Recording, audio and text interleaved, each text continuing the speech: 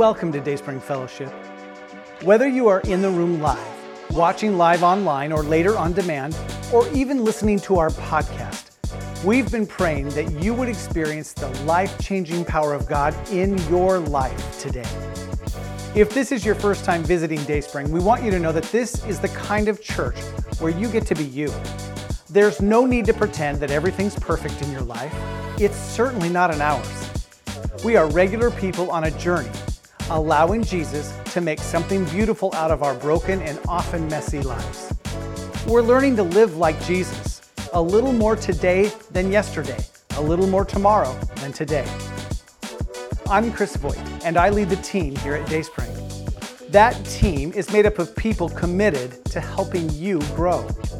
People grow here because our team loves to challenge, encourage, and equip people to become more like Jesus.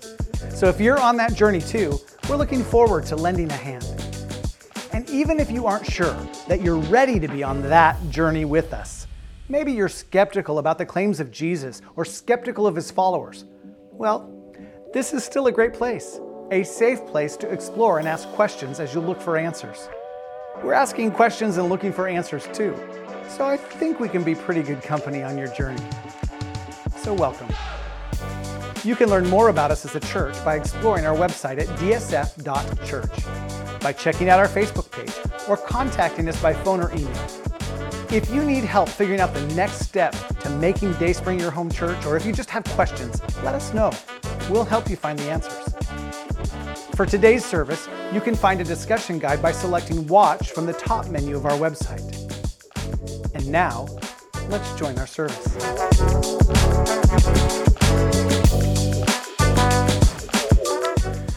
Welcome to the second message in our series, Magnetic, Activating the Power of Influence. Over these few weeks, we're attempting to deconstruct some of the fear that keeps us from boldly inviting people to consider following Jesus with their lives.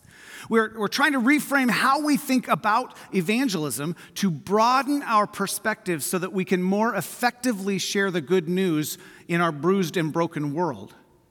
That's all it is sharing the good news. What is the good news, you might ask? The good news is that God loved us so much, he sent his only son to pay the penalty for our sin on the cross. Sin that separated us from God. Sin had broken our relationship with God with no hope of fixing it on our own.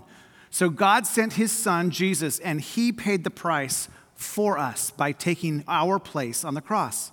And then, after he died, 3 days later, he conquered death itself when he was resurrected. And now, he invites us to live a Christ-directed life, free from the bondage of sin, powered by the Holy Spirit for the glory of God. That is the good news. And after the resurrection, before Jesus returned to heaven, he gathered his closest followers, and he told them this, as recorded in Matthew chapter 28. Jesus came and told his disciples, "I have been given all authority in heaven and on earth. Therefore, go and make disciples of all the nations, baptizing them in the name of the Father and the Son and the Holy Spirit. Teach these new disciples to obey all the commands I have given you. And be sure of this, I am with you always, even to the end of the age." It's one of the most basic commands of Jesus that drives the mission of almost every church and should drive the mission of every Christ follower. We call this the Great Commission. And interestingly enough, the Barna organization just this week released the results of a poll that revealed that only 12% of all Christians in the U.S. know what the Great Commission is, which certainly gives us a picture of what is or isn't happening in too many churches across the land. The Great Commission, go and tell, invite.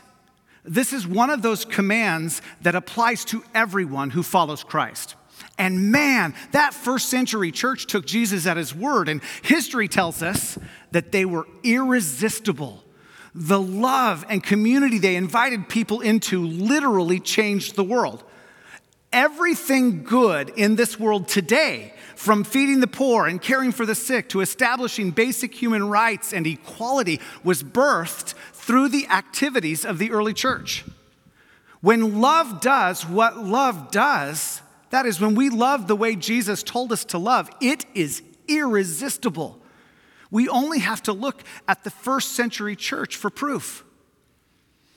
I can't help but wonder, and this is pure speculation on my part, if it didn't take Satan a while to regroup. Think about it. As Jesus took his last breath, hell celebrated the win. From hell's perspective, death had conquered. Satan isn't omniscient like God. He isn't all-knowing. If he were all-knowing, he would have done everything in his power to keep Jesus off the cross. He had no idea what would come next. So the night Jesus died, as the celebration raged on in hell, Satan took his playbook, the one that outlined his strategy to win. He closed it and he threw it into the fires of hell. He didn't need it anymore. And then 3 days later, he had to come up with a whole new plan to stop the advance of Jesus in this world. So I can imagine it took him a little time to regroup, because this was a whole new ball game. Now, again, that's just speculation and a little creative thinking on my part, but here's my point. In some sense, Satan did have to write a new playbook. He had to write a new script for his minions to follow. And that playbook, that script, has undergone multiple iterations as he has tried to suppress the church through the ages, with some success. More success as time has gone by. I know he's had success because the capital C church is no longer irresistible. People have resisted it just fine. Which brings us to today. Our culture operates by that same script. Once you know what you're looking for, it's pretty obvious. It always leads to the same end. Here's our culture script in a nutshell. These are the rules of engagement of that script. The only truth that matters is my truth. No one has any right to push their truth on me. My identity is what I decide it is. I can do anything I want with no consequences. No one can tell me what to do, how to live, or who to love. Whatever makes me happy is the ultimate pursuit. Anyone who doesn't affirm everything I've decided I am the way I want them to affirm me is intolerant. Which means that, according to this script, Christians are bigoted haters. They hate people of color. They hate people who identify as LGBTQ. They hate people from other religions. Christians are judgmental and self-righteous. Christians are hypocritical. They talk about love, but when they don't affirm you the way you want them to, they're unloving. Christians are unenlightened, stupid, backwoods, old-fashioned people who haven't kept up with this changing world. Christians are weak people who need the crutch of religion to get through life. Christians just want to push their beliefs on you. Christianity is irrelevant. Christians are irrelevant. I know it's a little more complicated than this. Whatever secular ideology they might be peddling at any given moment will have some nuance, but this is enough of a nutshell for our purposes today. I don't want to get lost in the weeds. We see this script playing out in every corner of our culture. Our kids are being indoctrinated into this worldview almost every waking moment. From kindergarten through college, this is what they're learning. It's embedded in YouTube, TikTok, Instagram, and all the other social media outlets. They spend hours scrolling each day. It's woven through the storylines of movies and shows they stream as entertainment. We see it in headlines and news stories, in advertising and marketing. It comes at us from our government and court systems. Most of us find this incredibly disturbing and discouraging, even a little overwhelming at times. Last week, we looked at the parable of the sower. This was one of Jesus' parables, and in it, he describes four types of soil that we sow seeds of good news into. As Jesus put it, some of our seed falls on the hard soil of the footpath. And these seeds don't last long before Satan comes and takes them away. And then some seed falls on rocky soil, and for a moment, it looks like it could grow. But ultimately, the rocks keep the roots from developing. The rocks are barriers to developing deep roots. Then when trouble comes, they don't have what it takes to survive. Some seed falls on a third type of soil. Jesus describes it as thorny soil. Those seeds take root, but ultimately fail to thrive, not because of their root systems, but because of what life looks like above the soil. The distractions of this life, the quest for fame, power, and money, the worries and concerns, the anxieties of life keep the plant from bearing any fruit. These distractions compete with God for control of the heart. And of course, then there is the fertile soil. Seed that falls on fertile soil takes root and bears fruit. 30, 60, even 100 times more than the seed that was planted. The end result of this indoctrination, this leaching of this secular worldview into our culture, is a hardening of more and more soil, making the process of evangelism much longer and much more difficult. Now, the good news for us, as we learned last week, is that we aren't responsible for the state of the soil. We're not responsible for the soil. We are responsible to sow seeds and water seeds that others have already sown. We lumped both of those together into one statement: we sow seeds. But Paul put it this way to the church in Corinth. After all, who is Apollos? Who is Paul? We are only God's servants through whom you believed the good news. If you missed last week and don't understand the background here, you can go back and watch it later. It's available on our website and YouTube channel. Each of us did the work the Lord gave us. I planted the seed in your hearts, and Apollos watered it. But it was God who made it grow.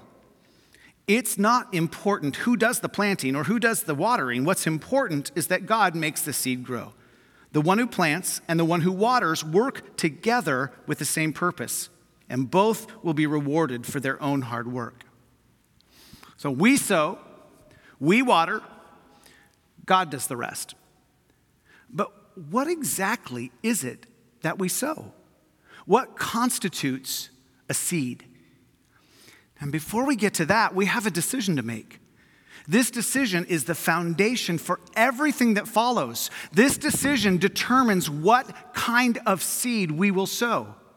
If we, in the words of the Templar Knight in Indiana Jones and the Last Crusade, choose wisely, we will become as irresistible as the early church.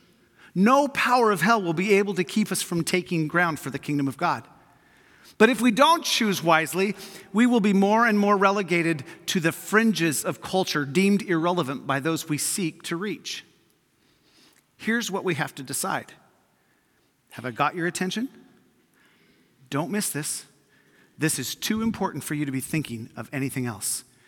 We have to decide whether we are going to play by Satan's script, his playbook, if you will, or are we going to write a new script? Whom are we going to allow to define the terms of engagement? Let that sink in for a moment. Try to win by letting Satan and all the systems of this world that belong to our enemy, try to win by letting him define the terms of engagement, or come up with our own. Can't we just write a new script? Here's what I mean by that. When we let our enemy determine the terms of engagement, when we play by Satan's script, the world's script, we end up playing defense all of the time, which makes us defensive. When they control the language of engagement, we end up trying to prove that we are not who they say we are, which makes us seem like we are exactly who they say we are. I said this last week, you will never argue someone into the arms of Jesus. A posture of argumentation is a recipe for disaster from an evangelistic standpoint. And it's playing by the wrong script. So let's write a new one. Actually, we don't even have to write it. It's already been written for us. We just have to choose to follow our script. Jesus and the apostles who gave us the New Testament laid it out for us. We just have to take some of these principles and apply them to evangelism. We need to use these principles to flip the script. Let's quickly remind ourselves of some of these principles. If you've been at Dayspring very long, you might already be thinking of the first principle. We talk about it a lot. Much of our everyday Christian living comes right back to this principle. We find it in the Gospel of John. On the night Jesus was betrayed, he gathered his closest followers to share a Passover meal. While they were together, Jesus, knowing that these would be his last words to his disciples, downloaded to them what was most important. This is my commandment, not commandments. I know you were raised with 613 commandments. Those 613 commandments haven't done much to change hearts. So let me make it simpler. Here's one. This one satisfies all of the others. Will you read this out loud with me?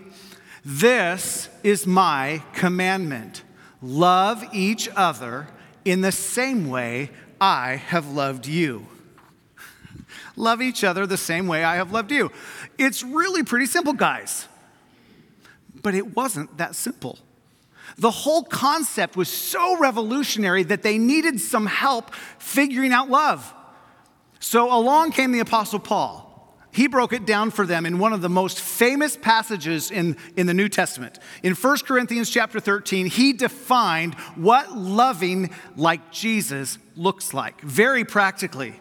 He wrote, "Love is patient and kind. Love is not jealous or boastful or proud or rude. It does not demand its own way. It is not irritable, and it keeps no record of being wronged. It does not rejoice about injustice, but rejoices whenever the truth wins out. Love never gives up, never loses faith, is always hopeful, and endures through every circumstance." Now, most of the time we think about these verses in the context of marriage or with our loved ones. And true dat, these verses apply to those relationships. But nowhere in Jesus' one command, nowhere in any of these verses or any of Paul's writings, any of the other New Testament authors, nowhere is there any differentiation between those we love and those we don't, or don't yet, or just don't know. Paul also tells the Colossian church to let your conversation be gracious and attractive so that you will have the right response for everyone. The New International Version translates that as our conversation should always be full of grace, seasoned with salt. When Paul wrote this, salt was used primarily as a preservative. It kept meat from spoiling. It was so valuable that it could be used like currency, hence the term, "that soldier isn't worth his salt." And of course, salt changes the flavor of whatever it's added to. So here in this verse, let your conversation preserve the message of Christ. Let your words add value to the conversation. That is, be uplifting and encouraging, and let the flavor of Jesus change the tone and nature of your conversations. The Apostle Peter gives us these instructions, which in context are directed toward Christ followers and the way that they relate with one another, and then turn outward toward the world. This is a longer passage, but it is so power-packed with principles to live by. It might be good to get back to it in your own studies this week. That way you can savor these words. They are rich with meaning. They are salty. Peter writes, "Finally, all of you should be of one mind. Sympathize with each other. Love each other as brothers and sisters. Be tender-hearted and keep a humble attitude. Don't repay evil for evil. Don't retaliate with insults when people insult you, but instead pay them back with a blessing. That is what God has called you to do, and he will grant you his blessings. For the scriptures say," and Peter is quoting Psalm 34 here, "if you want to enjoy life and see many happy days, keep your tongue from speaking evil and your lips from telling lies. Turn away from evil and do good. Search for peace and work to maintain it. The eyes of the Lord watch over those who do right, and his ears are open to their prayers. But the Lord turns his face against those who do evil. I grant you his blessing. Now, who will want to harm you if you are eager to do good?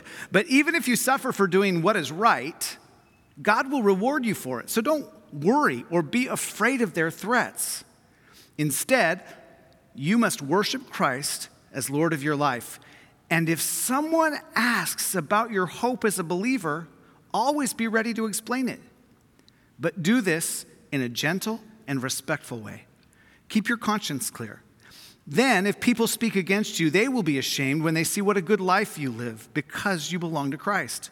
Remember, it is better to suffer for doing good, if that's what God wants, than to suffer for doing wrong. Now, these principles and more like them give us our script. This is the script the early church followed. In the face of hardship and persecution, they had few allies. The government was against them, the laws were against them, the religious establishment was against them, everything in their culture was against them. But following this script made them irresistible, and God used them to change the world. It didn't happen overnight, but eventually, love always wins. So how do we put them into practice? Let's look at those 4 soil types again.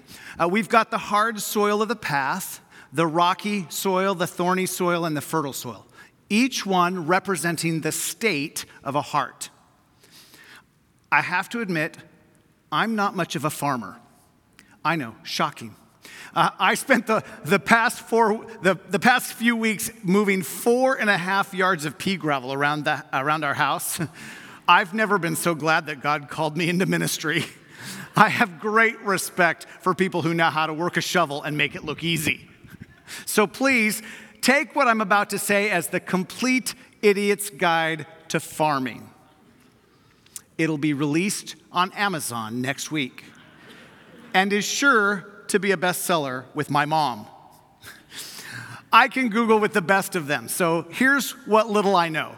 All 4 of these soil types can grow something.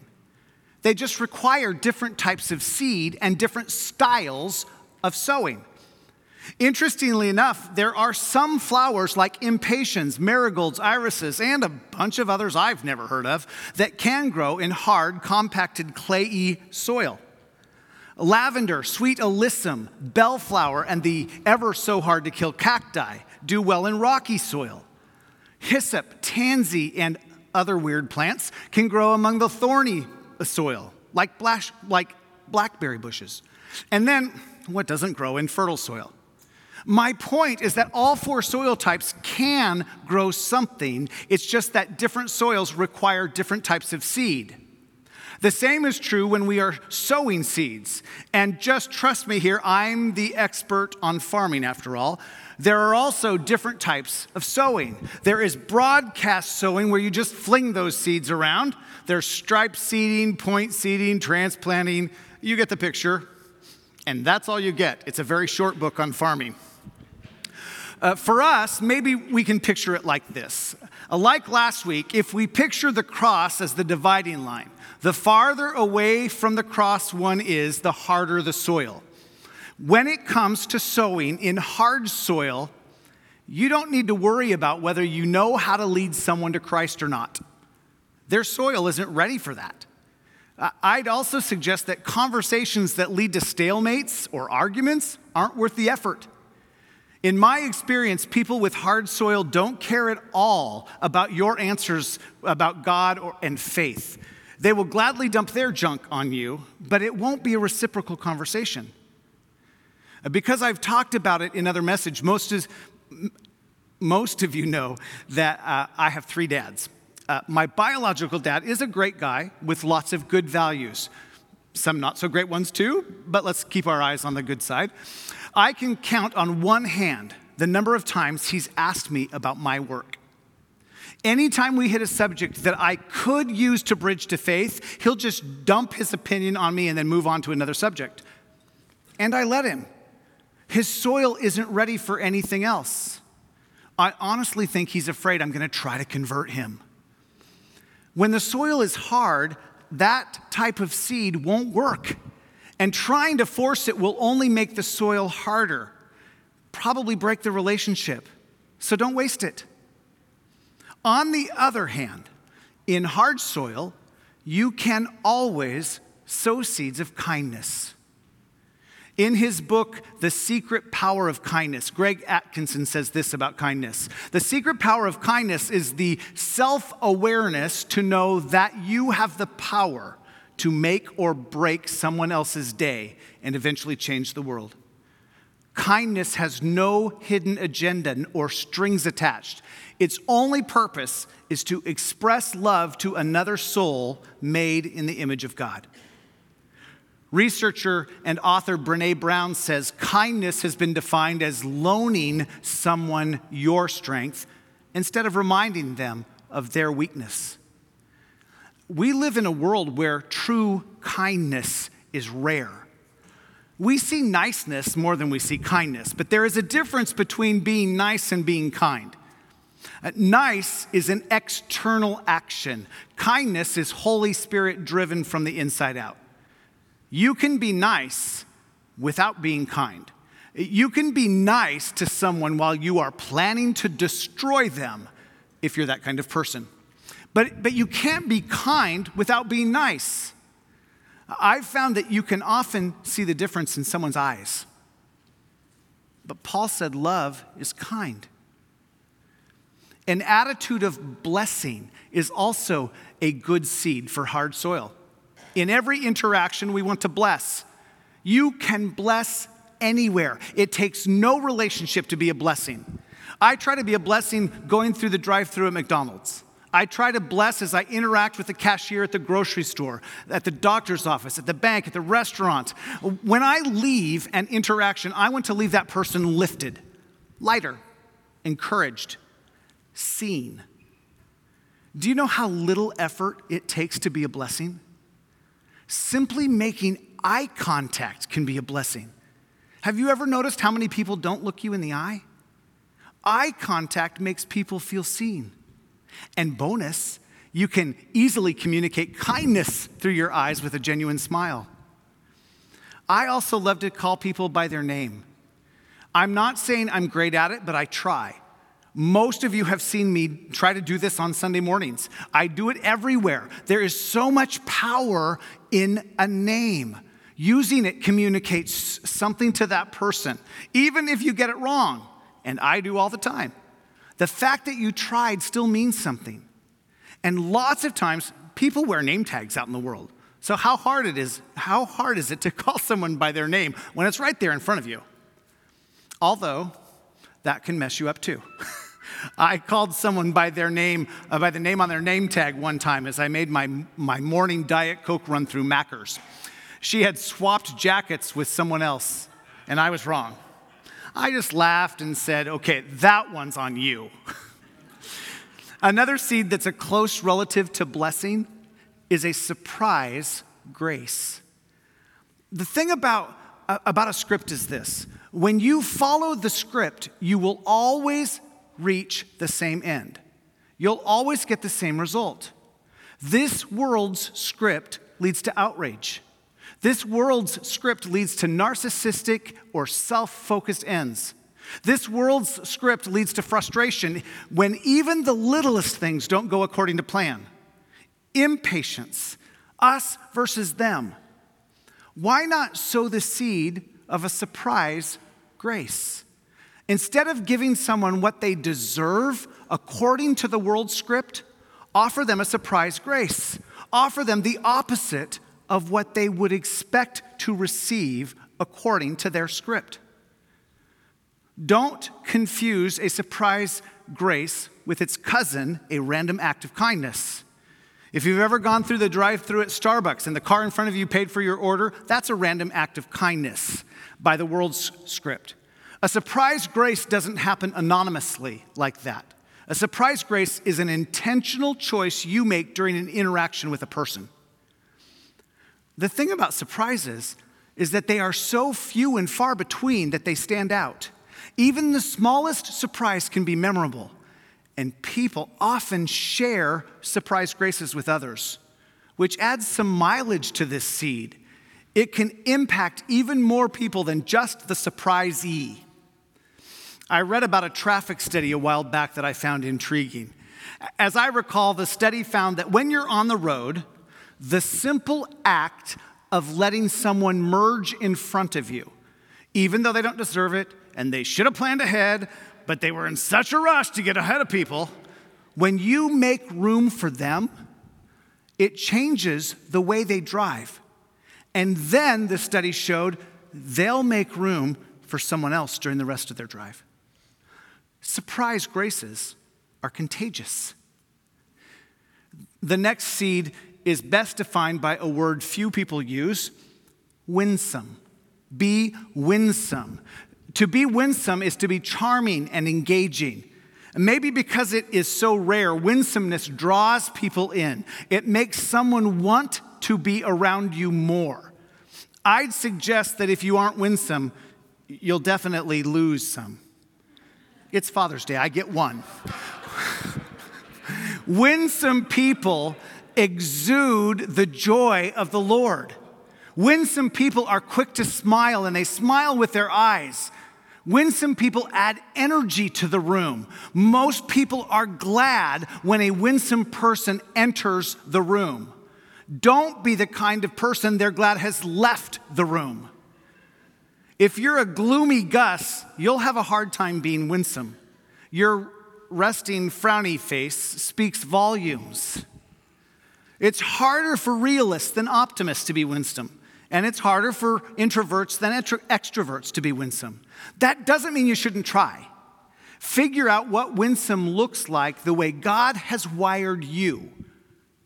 Without winsomeness, you'll have a hard time convincing people that Jesus has made your life better.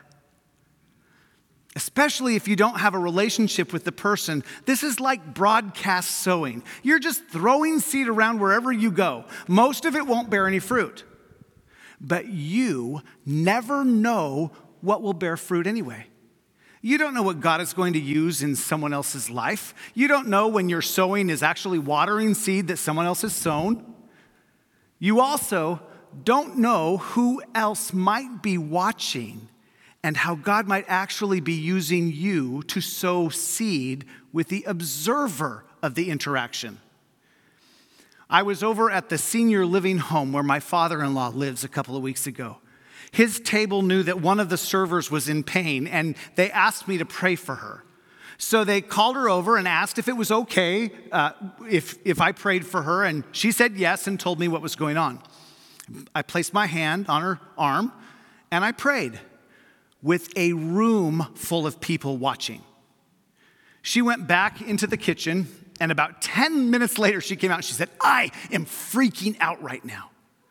I don't believe in God, but I feel better. My back feels a little better." Now, obviously, we sowed some seed in her life, and we don't know what God is going to do with those seeds. But a whole room of people watched the entire interaction. That's a lot of indirect seeding. At the very least, you don't want to leave a bad taste in someone's mouth about Jesus. You don't want to be a barrier between someone else and the cross. And he calls himself a Christian, or she calls herself a Christian, often become just that. Now, those are just 4 ideas drawn from the verses we've read today for sowing seeds in hard soil. 4 examples. I'm not trying to give you a complete sowing manual. Clearly, that's not going to be possible. We could pretty easily come up with 10 to 15 more with just a little bit of time. Between Peter, Paul, and Jesus, there are lots of combinations of seeds. I'm just seeding your imagination. Sowing seed in rocky soil adds to those 4 ideas for sowing seeds. All 4 of those do their good work in all 4 soils, and everyone can do them.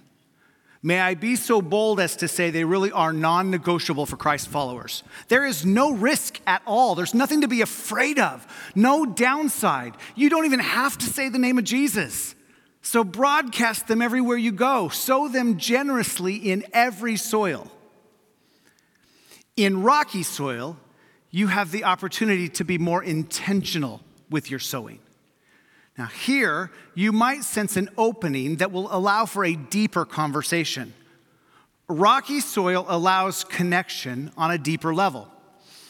By the way, since we rarely know what kind of soil we're dealing with, I like to test the waters. For example, when I meet someone new in the community, I will generally welcome them to Kaiser and ask them how they're settling into our city. Have they figured out where everything is? Have they found a home church yet? This is my way of just testing the waters. No one has ever been offended because I asked them if they found a church home. I ask it like I just assume everybody will be looking. Their answer gives me a clue about where to go next. And the question in and of itself sows a seed. When life is good, people often don't recognize their need for God. But when life gets hard, and it always gets hard at some point, God might use that simple little seed to direct them toward a church or a deeper conversation with me, which would be even better. Rocky soil is a great place to listen compassionately.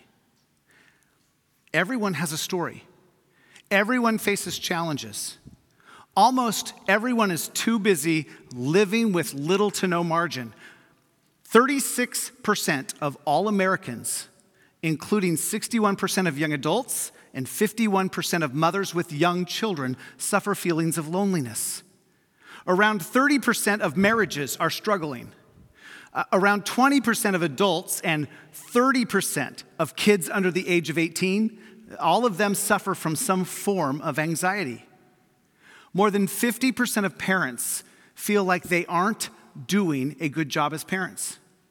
And around 30% of Americans are caregivers at varying levels for their parents. When it comes to financial security, job security, or our current political climate, our health and well-being, and the list goes on. God uses all kinds of challenges to cultivate soil. We plant seed when we come along and connect compassionately with someone's story. We've all felt lonely. We've all worried about money. Every parent has worried about their kids. Many of us know what it feels like to lose a job or have a health scare. Talking about it often helps people navigate these seasons. Unfortunately, our culture is so focused on speaking their truth that they haven't noticed that no one is listening, which gives people who can listen incredible opportunities to connect. That's why I've paired compassion with listening. We need to cultivate the skill of listening, really listening. There's a difference between listening to respond and listening to understand. When we listen to respond, we aren't really listening. We have this track running in our mind, figuring out what we're going to say next, just waiting for them to take a breath. On the other hand, when we listen to understand, we tune out that response track, and we truly listen to connect with someone's heart.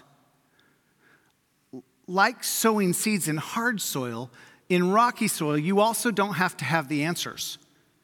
You simply listen, which, let me be honest here, is really hard for too many of us to do. We also like to talk far more than we like to listen. But listening makes someone feel heard and understood, cared for, loved, a little less alone. And God uses all of that to cultivate soil. Our script calls for us to develop some master listening skills. So I'm pairing listening compassionately with speaking sparingly. In rocky soil, you are simply trying to develop a relationship built on a foundation of trust.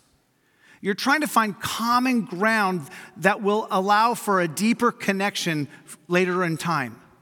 This soil, like hard soil, isn't ready for you to download the plan of salvation. They don't need you to be super spiritual.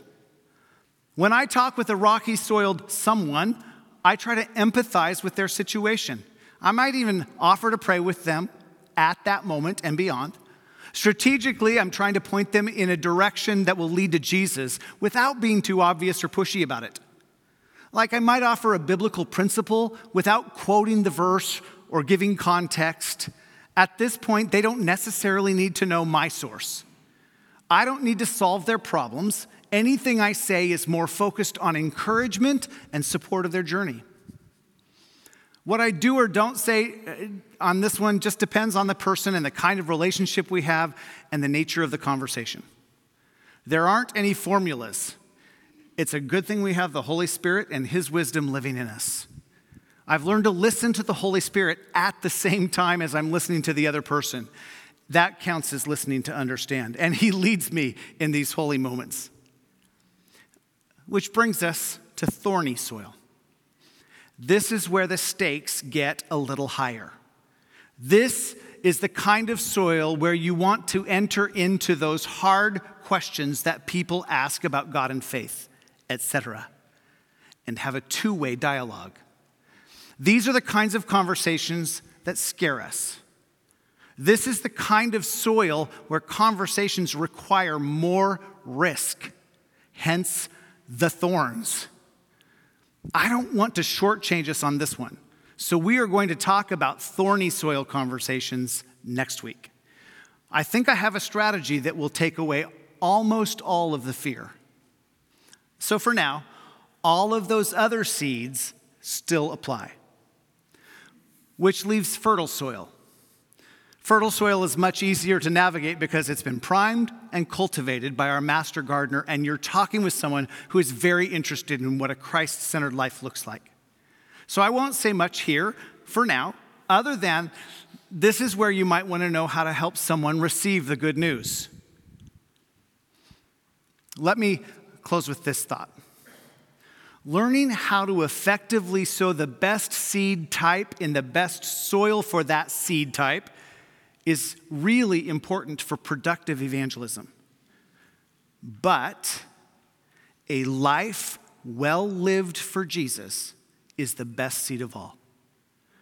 We talk about a kind of life that is night and day from what the world offers. We offer a hope that the world can't find. We offer peace that transcends every circumstance that only can be found in Jesus. We offer extravagant grace, unconditional love, the power living in us to rise above whatever else comes our way. We preach that Jesus changes lives. The best seed of all is a life that is lived out like this. It doesn't have to be perfect. We're all people in process. That's okay. But when people look at you, do they want what you have? Can they tell the difference? I was paid one of the highest compliments I've ever been paid last month. A friend told me that I'm one of the only people that he's ever met that make him want what I have. He pictures the world burning around me with me still at peace. Now, I don't say that to toot my own horn. Believe me, I have my moments too. But that's what we want people to see in us. That is the best seed we could ever sow.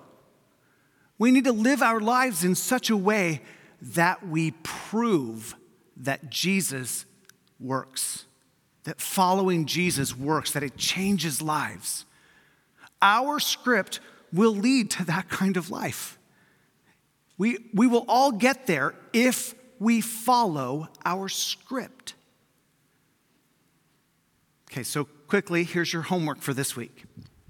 Last week, I asked you to pray for wisdom and leading in recognizing divine appointments, for boldness, etc., etc., etc. This week, add to that, meaning don't stop praying like we talked about last week, but add to that this week, think about the people you know that might be in each of these soil types, and ask God for the wisdom and opportunity to sow seed in these specific people.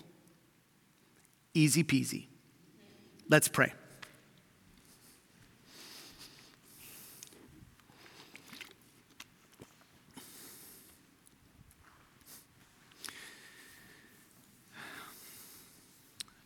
In these moments,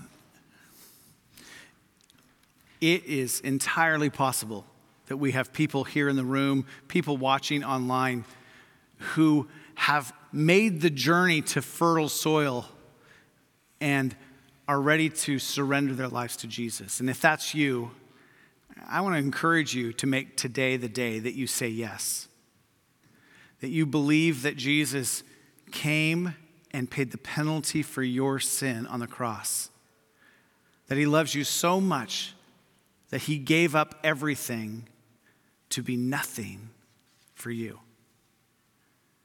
And then when he rose again, he conquered death so that we might live, not just in eternity, but live now with the power of the Holy Spirit moving through every part of our lives. All you have to do is say yes to that. Yes, I believe in Jesus. And if that's a decision that you've made today, I want to know. Let me know somehow. If you're in the room, you can come up to me after the service. Online, you can email me or call the church, but let me know. I want to help you take the next steps. Father, give us wisdom as we sow seed for the glory of your kingdom. Give us wisdom to recognize the type of seed to soil in every aspect of our lives, wherever we go. We pray, Father, that you would give us boldness, that you would take away fear, and that you would use us to connect other people to you. We pray in the name of Jesus. Amen.